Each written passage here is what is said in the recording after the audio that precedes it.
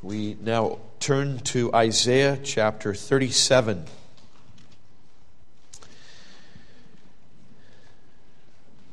Isaiah 37. In our National Day of Prayer, we did consider verses 1 through 8.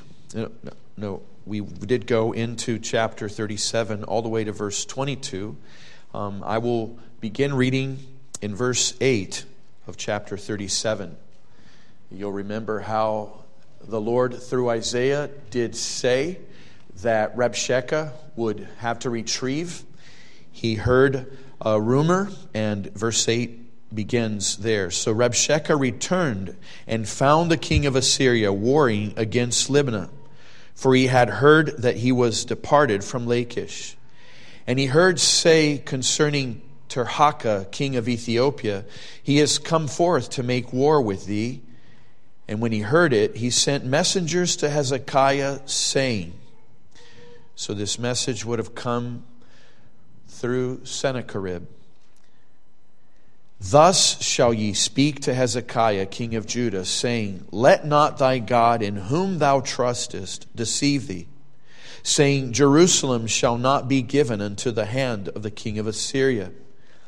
Behold, thou hast heard what the kings of Assyria have done to all lands by destroying them utterly, and shalt thou be delivered?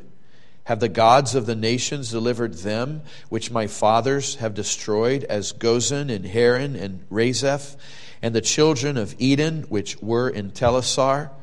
Where is the king of Hamath, and the king of Arphad, and the kings of the city of Sepharvaim, Hena and Ivah?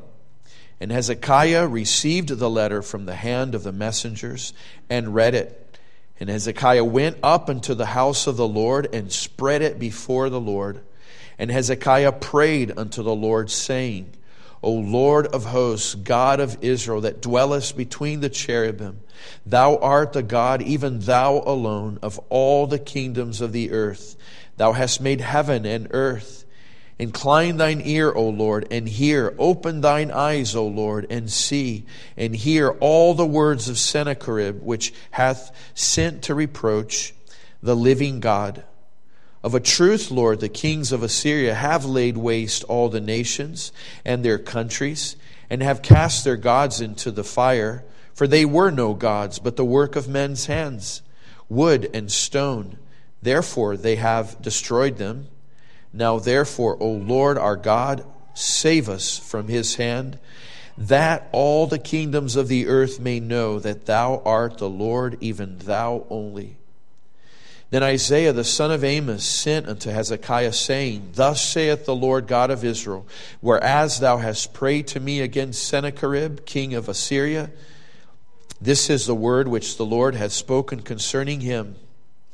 The virgin, the daughter of Zion, hath despised thee, and laughed thee to scorn. The daughter of Jerusalem hath shaken her head at thee, whom thou hast reproached and blasphemed. And against whom hast thou exalted thy voice, and lifted up thine eyes on high, even against the Holy One of Israel?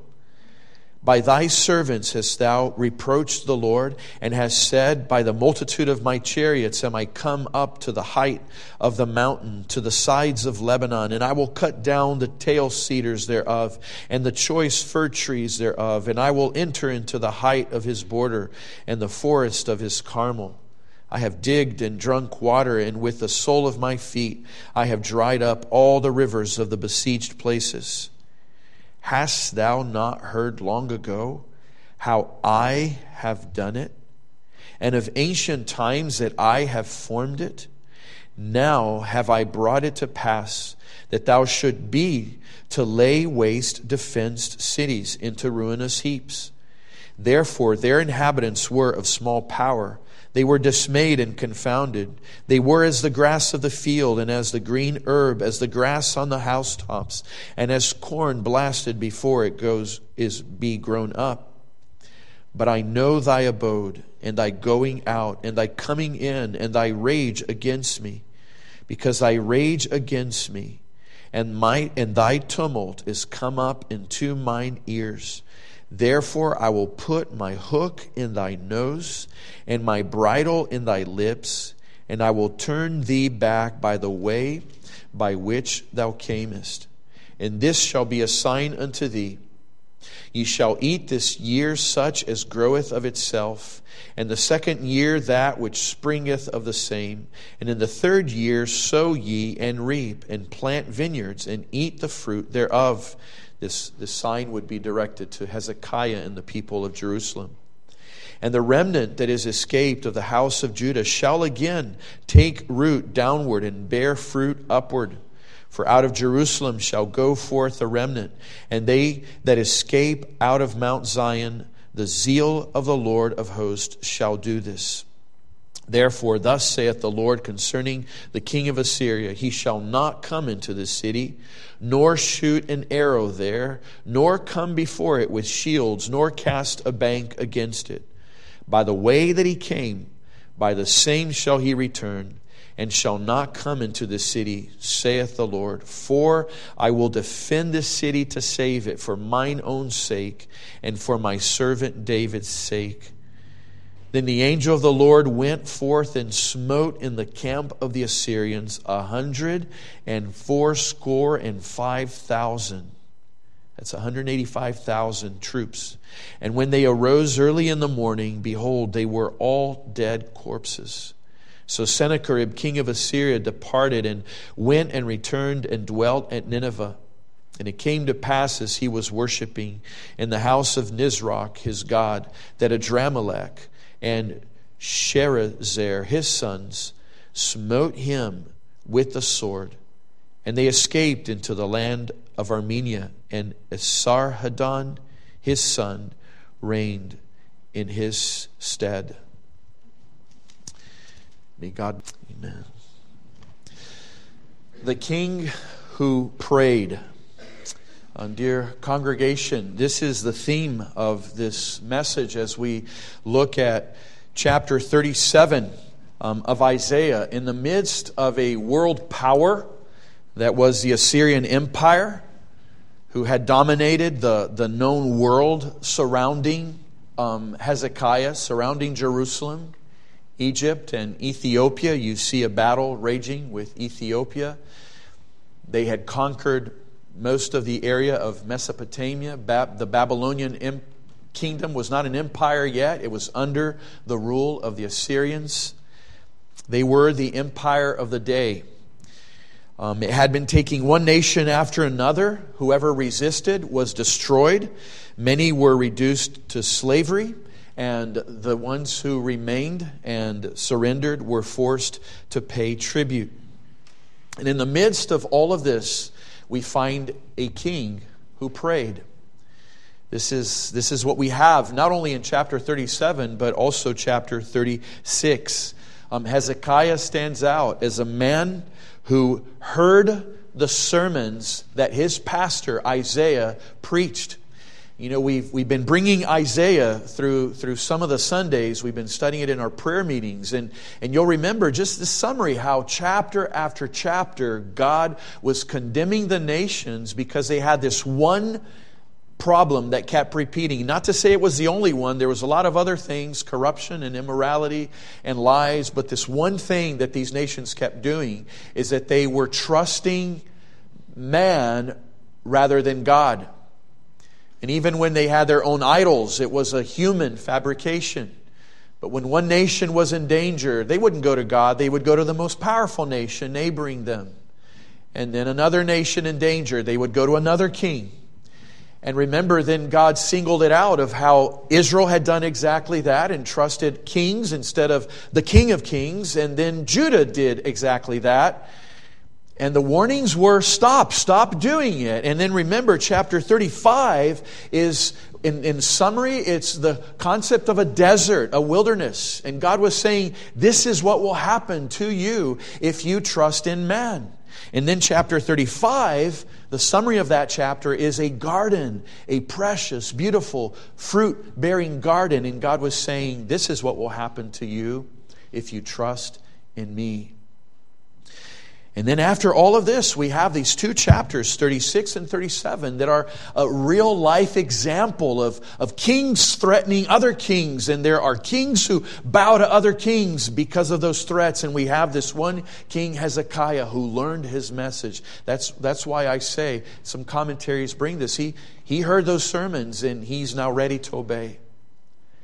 And how ready is he to obey? He is so ready to obey that we just saw 36. Chapter 36, it was Rabshakeh coming with all those threats. And so, yes, Hezekiah learned, I'm not going to trust other kings. I'm not going to be worried about Rabshakeh. I'm going to go to God. And he goes to God. Remember, he puts on sackcloth and ashes. He sends his messengers to go to Isaiah so that Isaiah will lift up his prayers to God. Immediately the answer comes back. I will bring a rumor to Rabshakeh, and he will leave, and he will not enter in. And it happened. And so Hezekiah's been living, okay, my prayers were answering, and he was certainly grateful, and he was certainly joyful. But we start in chapter 37, and we start with this message that comes now from Sennacherib. Well, Sennacherib's the one who sent Rabshakeh, but he was the main character last time. And now we have Sennacherib's letter. We're going to follow today just looking at this sequence of our narrative, the threat that comes through Sennacherib, and then we'll look at the prayer to some degree. We did look a lot at this prayer in our National Day of Prayer, so we'll just look at some other points that we didn't bring. And then thirdly, the answer from the Lord. But see, notice this reality. These two chapters have these two parallel sequences, exactly the same.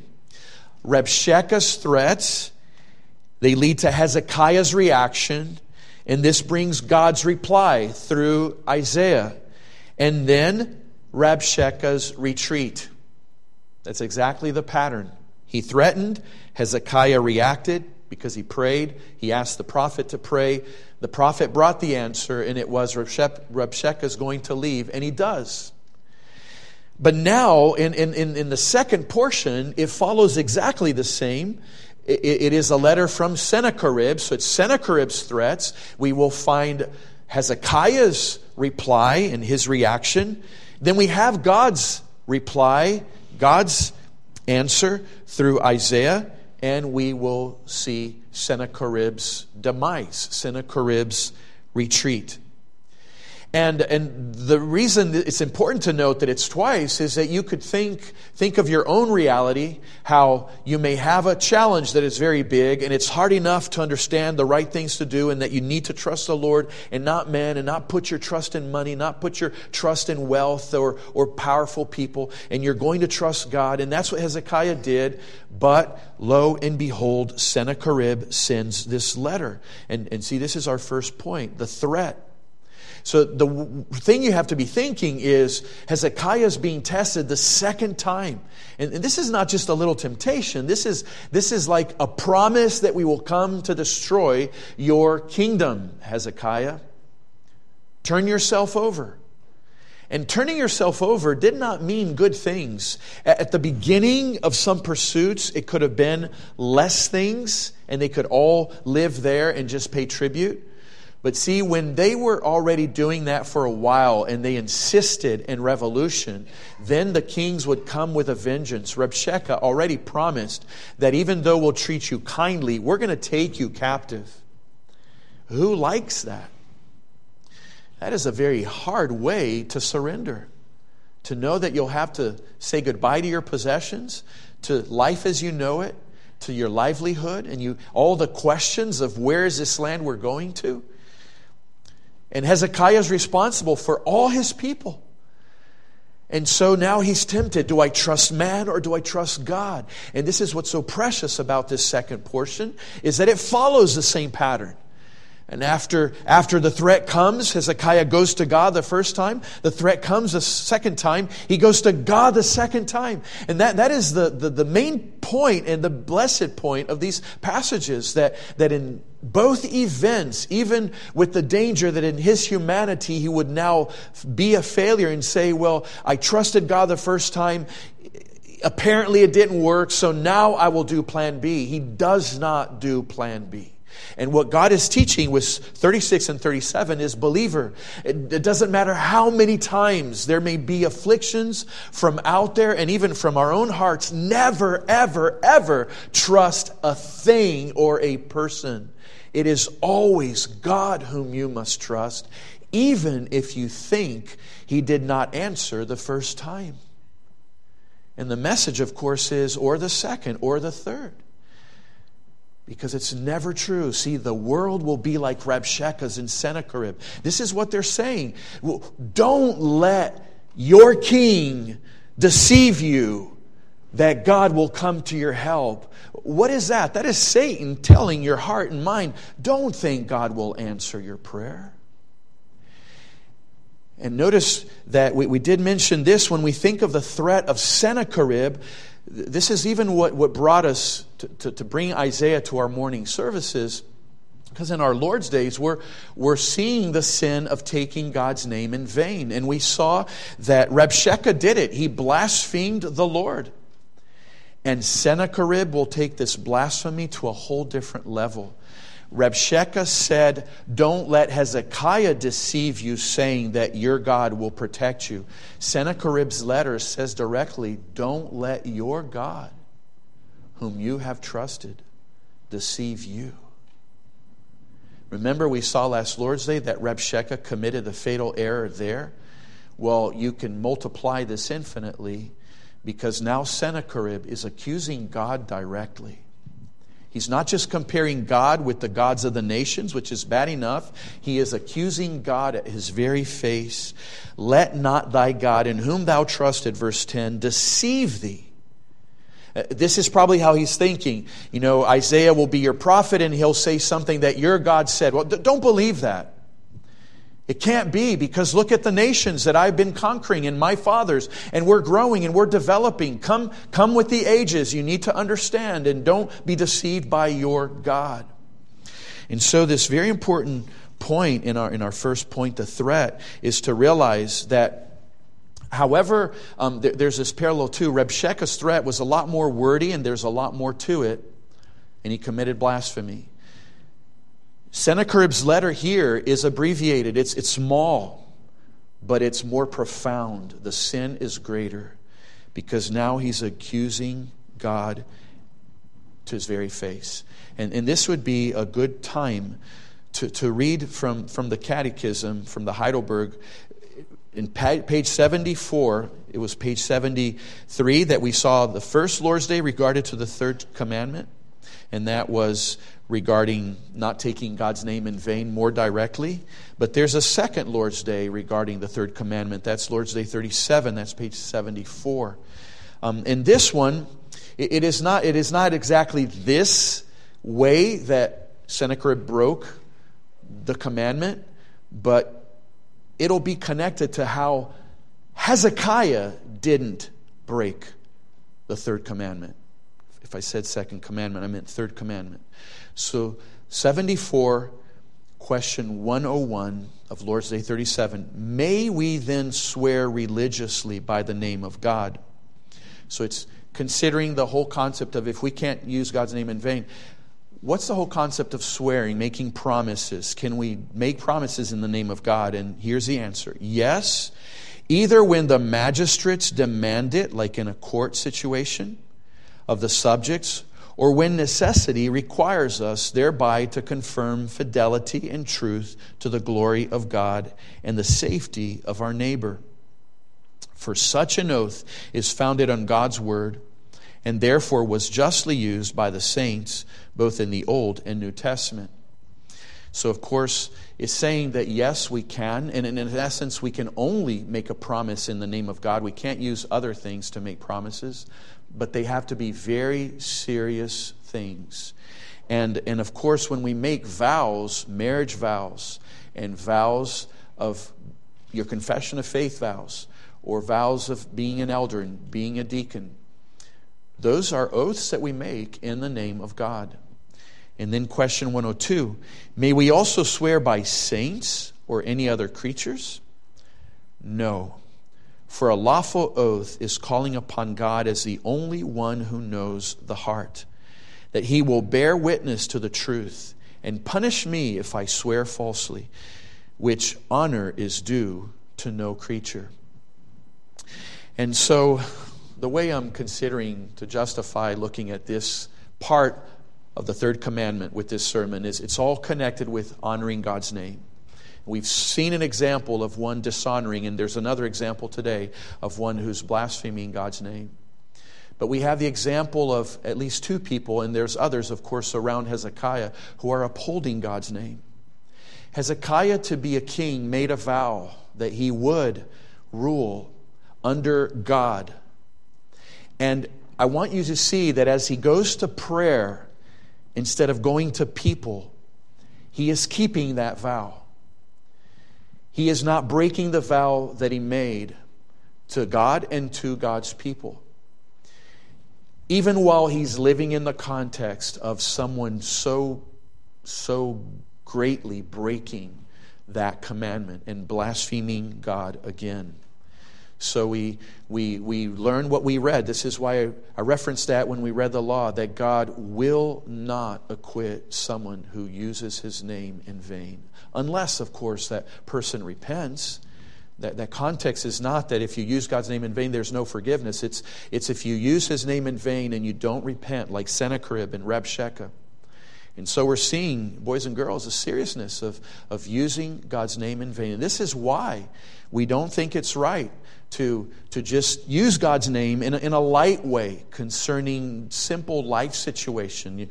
You have a car that does a wrong turn, and then somebody might use God's name connected to that just because they're upset. And we have to be careful. And of course, the way they're using it here is even more profound in how they're blaspheming. So this is the threat. This threat that he's receiving is a man who's blaspheming God. And it's very powerful to think that if you go to verse 23, when you hear what God has to say about Sennacherib, he says this, "Whom hast thou reproached and blasphemed?" See, it's God who is saying, yes, he is blaspheming my name. And so this is the threat. Now let's look at the prayer. This is, of course, the very precious part of this passage, and we haven't seen also yet the reply of the Lord. But let's look at the prayer. What we considered in our National Day of Prayer was mainly some principles that we see in this prayer. And I pointed them out, that there's humility in this prayer. There's a sense of dependence, great sincerity, like there's a genuineness in the heart of Hezekiah. And that was in his prayer that is earlier than what we read today. And then, of course, the perseverance. This is what we see now, because he is praying the second time. And he's being genuine. And he's not, like I mentioned, he's not giving up. He's persevering. And, of course, all of this indicates faith. And the fact that we see the result, we see happening here exactly what we read in James 5:16, that the effectual, fervent prayer of a righteous man avails much. You know, this prayer is completely in that category. It is fervent, it is of a righteous man, and it is effectual. And it avails much. The answer comes that very moment, that very day. We see here the reality of James 1:5. This is the faith element. In James 1, verse 5, we read, "If any of you lack wisdom, let him ask of God, that gives to all men liberally, and upbraids not, and it shall be given him." But then this detail, "but let him ask in faith, nothing wavering." So the importance of faith in prayer. God graciously answers even prayer with little faith. We've been seeing this example of when Peter was released from prison, and he goes to the home where that little girl Rhoda doesn't open the door because she's so excited, and when he tells all the people, they can't believe it's him. But they were praying for him to be delivered. So their faith wasn't so great, but God answered that prayer. It's encouraging, because it doesn't matter how much faith we have, but that doesn't mean that we shouldn't strive for greater faith because of what we've read. Let us not waver in our faith. And if we ask in faith, God will give it. There is a promise. And even if it's little faith, but let us strive for fervent faith, for more faith. We see this in Hezekiah, in his prayer. Now notice this balance that is happening in the passage. There was, what's happening here is, there are two kings that are in essence at battle against another. There's one king accusing the God of Hezekiah, and Hezekiah is one king who keeps connecting to his God. And that first king, the first king, he sent Rabshakeh, and he blasphemed God, and then now he sends this letter that blasphemes God even more strongly. Well, Hezekiah, before, we saw that he put on sackcloth and went to the temple to pray. We didn't hear his prayer at that point, but now we hear his prayer. And it seems like what Hezekiah is doing, as strong as the blaspheming God is, well, the more I'm going to come to God and depend fervently upon Him. The more he mocks my God, the more I will magnify my God. The more he declares what my God cannot do, the more I will declare what my God can do. If you despise my God, I will exalt my God. Sennacherib considered himself the great king, and Hezekiah declares God alone of all the kingdoms. You see what Hezekiah is doing when he says that? He is saying, you, Sennacherib, are under his rule. He is your king.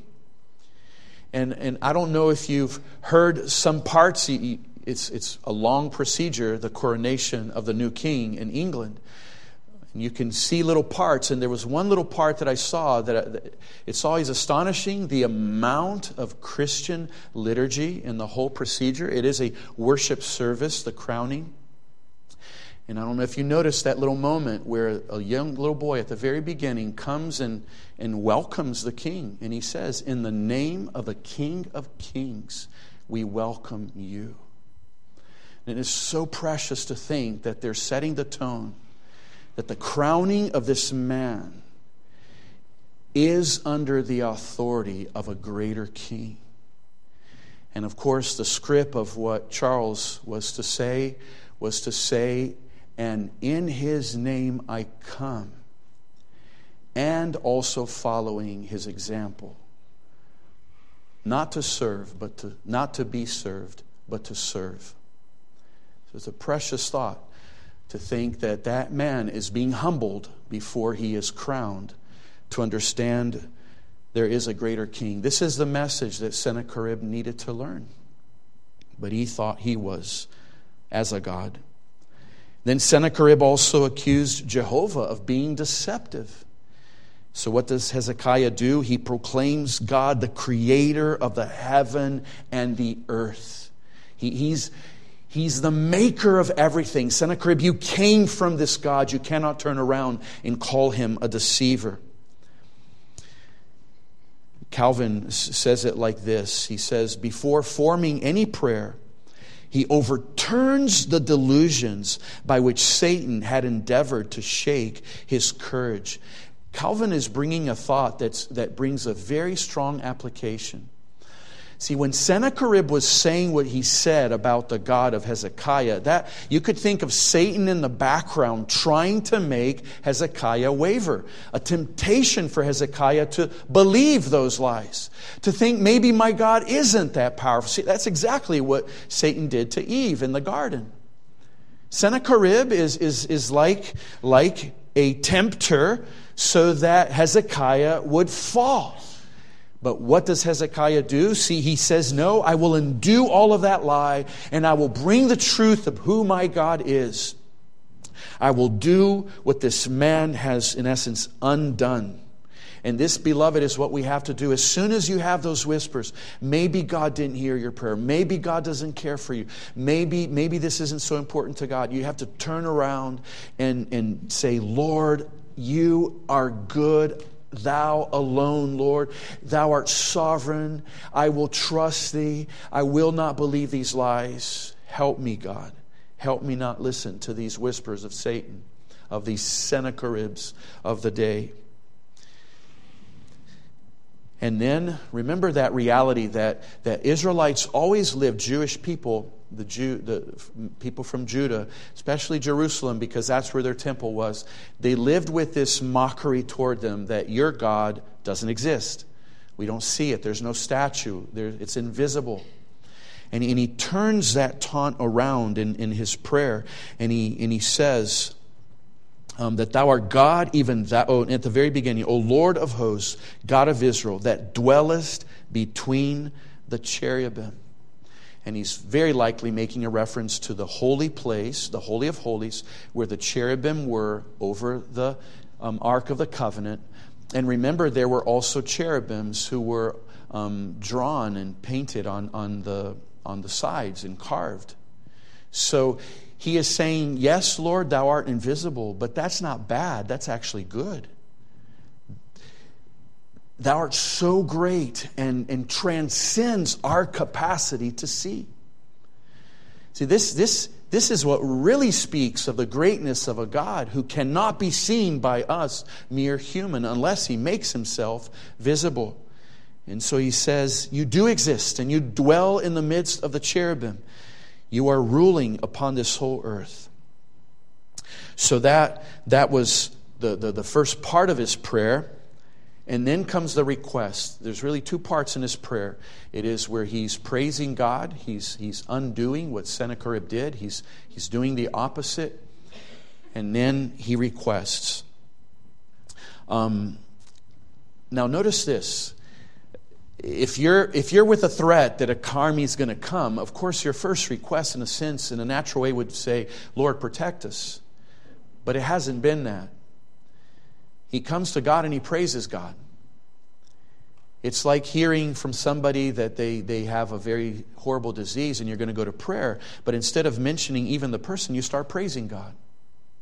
That's what Hezekiah is doing.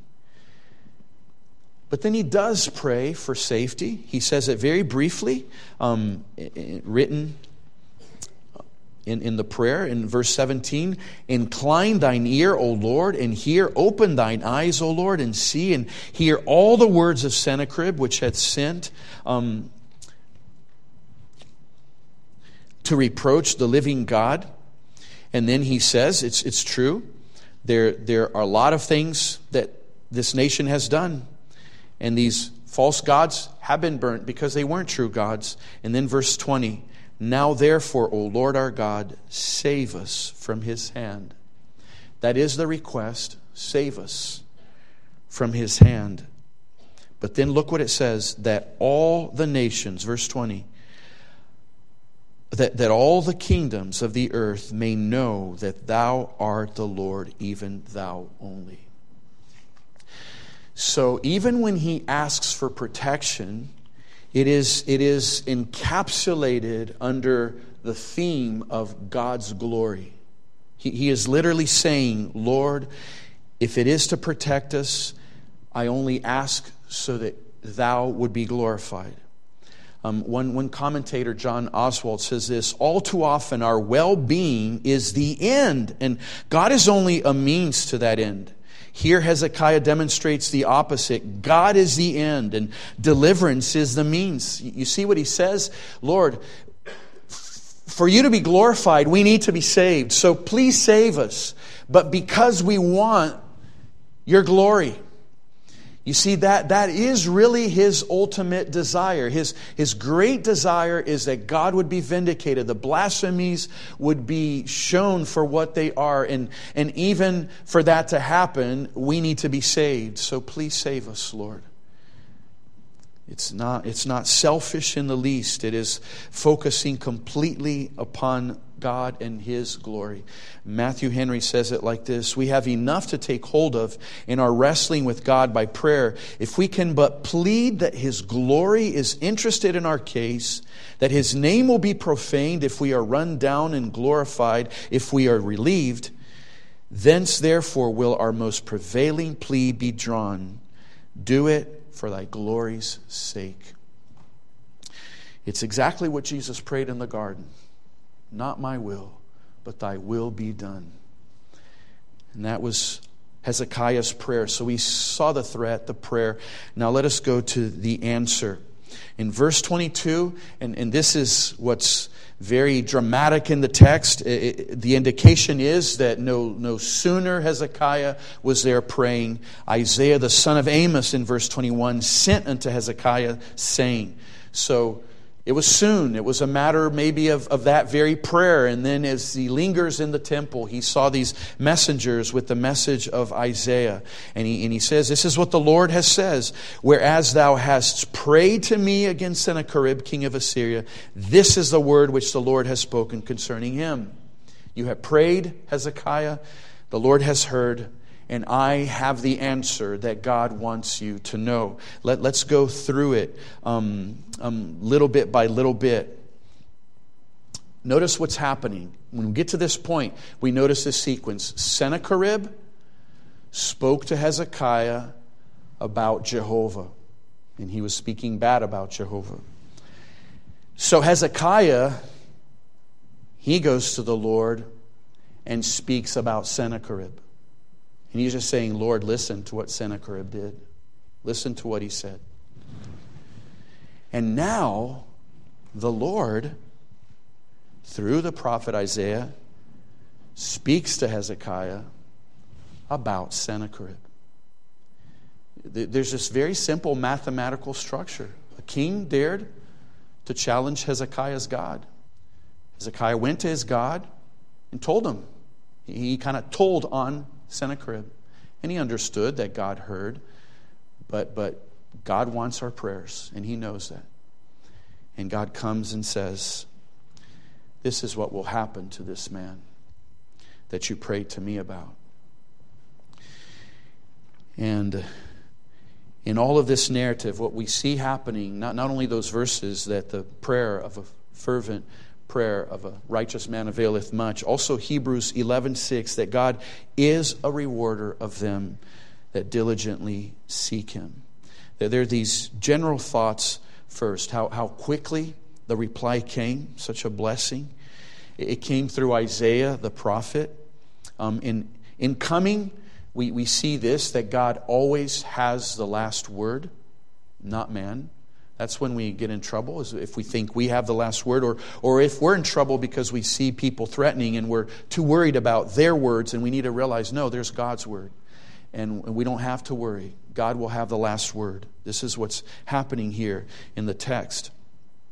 And this is the reply. To give a few headings as we go through verse 22 down. The first thing is that he turns the table on Sennacherib. Sennacherib came with his taunts through Rabshakeh and then his own letter, just despising the God of Israel, despising the people of Judah. Now God turns the table. When it speaks of the virgin daughter of Zion that has despised thee and laughed thee to scorn, it's God saying, Sennacherib, you have taunted my people, because they're the Zion, they're the daughters of Zion, they will be looking at you with their taunts and their mockery.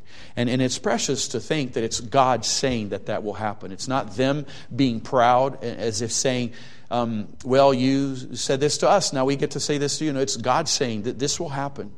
My people will have the last word against yours because of me, of course. And then secondly, we see that he puts Sennacherib in an inquisition.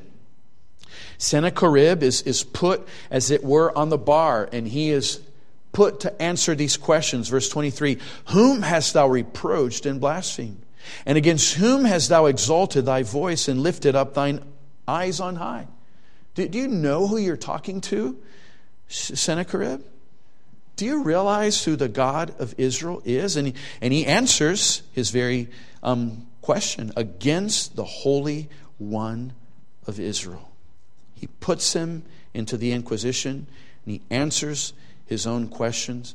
The next little following is he reminds him of his own boasts, of how he would conquer with his chariots and how he would do all his different things. But see, in all of that he had been doing with other nations, then if you go to verse 26, look what God says. Hast thou not heard long ago how I have done it?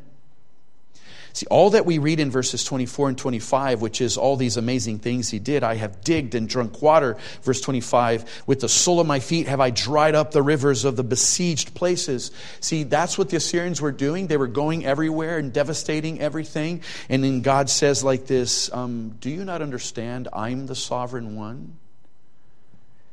I have done these things. See, what God is saying is, yes, you have been used for ruling all around and even disciplining my people Israel. But I'm the one who sent you there. I'm the one who wanted judgment upon them. This never means in any way that all of the sins of the Assyrian armies are impugned upon the Lord. It's never in that sense, but it's God saying, I am sovereign over everything that has happened. Do not take the glory to yourself. You're being used as a servant of mine. I am sovereign. He's reminding him of his boasts and reminding him of his sovereignty. When you go to verse 28, in essence, he's saying, I know where you live. That's exactly what he says. But I know thy abode. This is a judge who doesn't have the criminal right there at the bar, but is writing as it were a letter saying, I know where you live. I know how to get you. This is one thing that happens, right? In the scenario of crime, people shoot and they leave. Sometimes we never find them. But God is in essence saying, I know where to find you. You can't hide from me. And then he says what he will do. Because thy rage, verse 29, against me, and thy tumult is come into mine ears, therefore I will put my hook in thy nose and my bridle in thy lips. He will treat him like an ox and just bring him at his will. And he says, and I will turn thee back by the way by which thou camest. And then verse 30, this sign that he gives, it can be a sign to Sennacherib, because Sennacherib will see that Judah will prosper. But he does say, and this shall be a sign unto thee. And he's speaking more, as it were, to Hezekiah, that all of these things are true. And it's all speaking of how they will stay there 1 generation, 2 generations, 3 generations. They will continue living in Judah for a few more years. And that is exactly what happened. They had a lot longer time than Israel in the north that was taken by the Assyrians. Judah was only taken by the next king, the next empire that was the Babylonian Empire. So it was a couple hundred years still to go. And God is saying that will be my sign that these things will happen. And then comes the sentence. And the sentence is in verse 29, we read, yes, you'll be arrested. When we think of God just taking him like an ox, it's basically saying, you're going to be arrested. You will return. There will be nothing to boast. There will be no war that you will fight. No reward that you will take back. And then the last thing is that he will die in his own land. The way we know this is because if we go back to chapter 37, where Isaiah gave the first message, he says in verse 7 of chapter 37, I will cause him to fall by the sword in his own land. That could have been fulfilled with Rabshakeh, but we know for sure it was fulfilled with Sennacherib. Verse 37 of chapter 37, so Sennacherib, king of Assyria, departed and went and returned and dwelt at Nineveh. And it came to pass as he was worshiping in the house of Nisroch, his god, that Adramelech and Sharezer, his sons, smote him with the sword, and they escaped into the land of Armenia. So God arrested him, humbled him because he returned empty-handed, and executed him. And God said, I will protect you, Hezekiah. Verse 35, for I will defend this city to save it. Now, I want to close with two thoughts. And one of the thoughts comes from this phrase in verse 35. I will defend this city to save it for my own sake and for my servant David's sake. So keep that phrase in your mind. And these are the two thoughts that I close today with. First, the thought of two temples. You know, there are a lot of twos here, right? There are two kings, Sennacherib and Hezekiah. There are two gods that are being challenged. Sennacherib's God, he thinks, is greater. He's challenging Hezekiah's God, who's actually the true God. But in both occasions that Hezekiah receives the threats, he goes to the temple of his God and he prays. And he spreads it out before God. And this whole passage ends with Sennacherib also going to the temple of his God. See, there are two temples in this whole context. Sennacherib goes home, and by the time Sennacherib died, this would have been quite a few years later. It wasn't instant. But this is how he died, and it's recorded here in Isaiah. He went to worship his God. He went to his temple. Presumably, he would be there praying. We don't know if there was some war that he was praying the protection of his God, but we know he's there serving his God in the temple of his God. But when he goes there, he dies. Hezekiah goes twice to the temple of his God, and not only he lives, but all of Jerusalem lives. When Sennacherib goes to the temple of his God, he dies. But this is a thought to lead to this last thought, which would be, where do we find Christ in this passage? Because it's always important that we not just see this as a history lesson, and we do learn spiritually that we should always go to God and not to man. But there's something very precious about the Lord Jesus Christ. And this is why I read that verse where God says, I will defend this city to save it for my own sake and for my servant David's sake.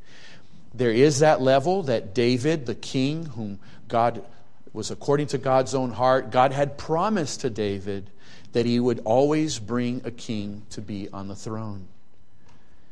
So this promise to the physical David led, although, to the reality of a promise regarding the greater than David, the Lord Jesus Christ. Beloved, if Hezekiah had died, the line from whom Jesus would come would have ended. And of course, we could think, well, God could use another Davidic. No, but see, God had chosen Hezekiah. Hezekiah had a son, and then that son had another son. And you trace that lineage directly to the Lord Jesus Christ. So Hezekiah had to live. And this is why God is saying, I promised to David that there would be a Davidic king because the Messiah will come. And he will not die. And now this is the preciousness to put this all together. When Sennacherib goes to the temple of his God, his very sons come and kill him. When Hezekiah goes to the temple of his own God, his God allows Hezekiah to live. So there's Manasseh, and then the next king, and the next king, and boys and girls, many, many other people, all the way to Joseph and Mary. And then Jesus was born, who is the Son of God. So Sennacherib goes to the temple of his God, and his sons kill him. Hezekiah goes to the temple of his God, and that God says, I will send my son, and he will die for you. Hezekiah was not slain by anybody, not even the enemies, and certainly not by a son. He didn't have yet a son who would rule in the throne. But he had the promise, and the promise that for us it's fulfilled, a son who would come to die. And this, every time I see the violence in our world, I'm always shocked with this reality. We live in a world when it's the terrorism, it's these people who, in their death, they want to kill a lot of people. And then you have these shootings, and they often are killing themselves too. And they just want to see death and death and death. And our Savior, Lord Jesus Christ, He came to die so that you can live. And this is where this sermon can prepare us for the Lord's Supper. We will come next Lord's Day, Lord willing, and come around a table. And when we look at those tokens of wine and bread, we are looking at tokens that point to someone's death.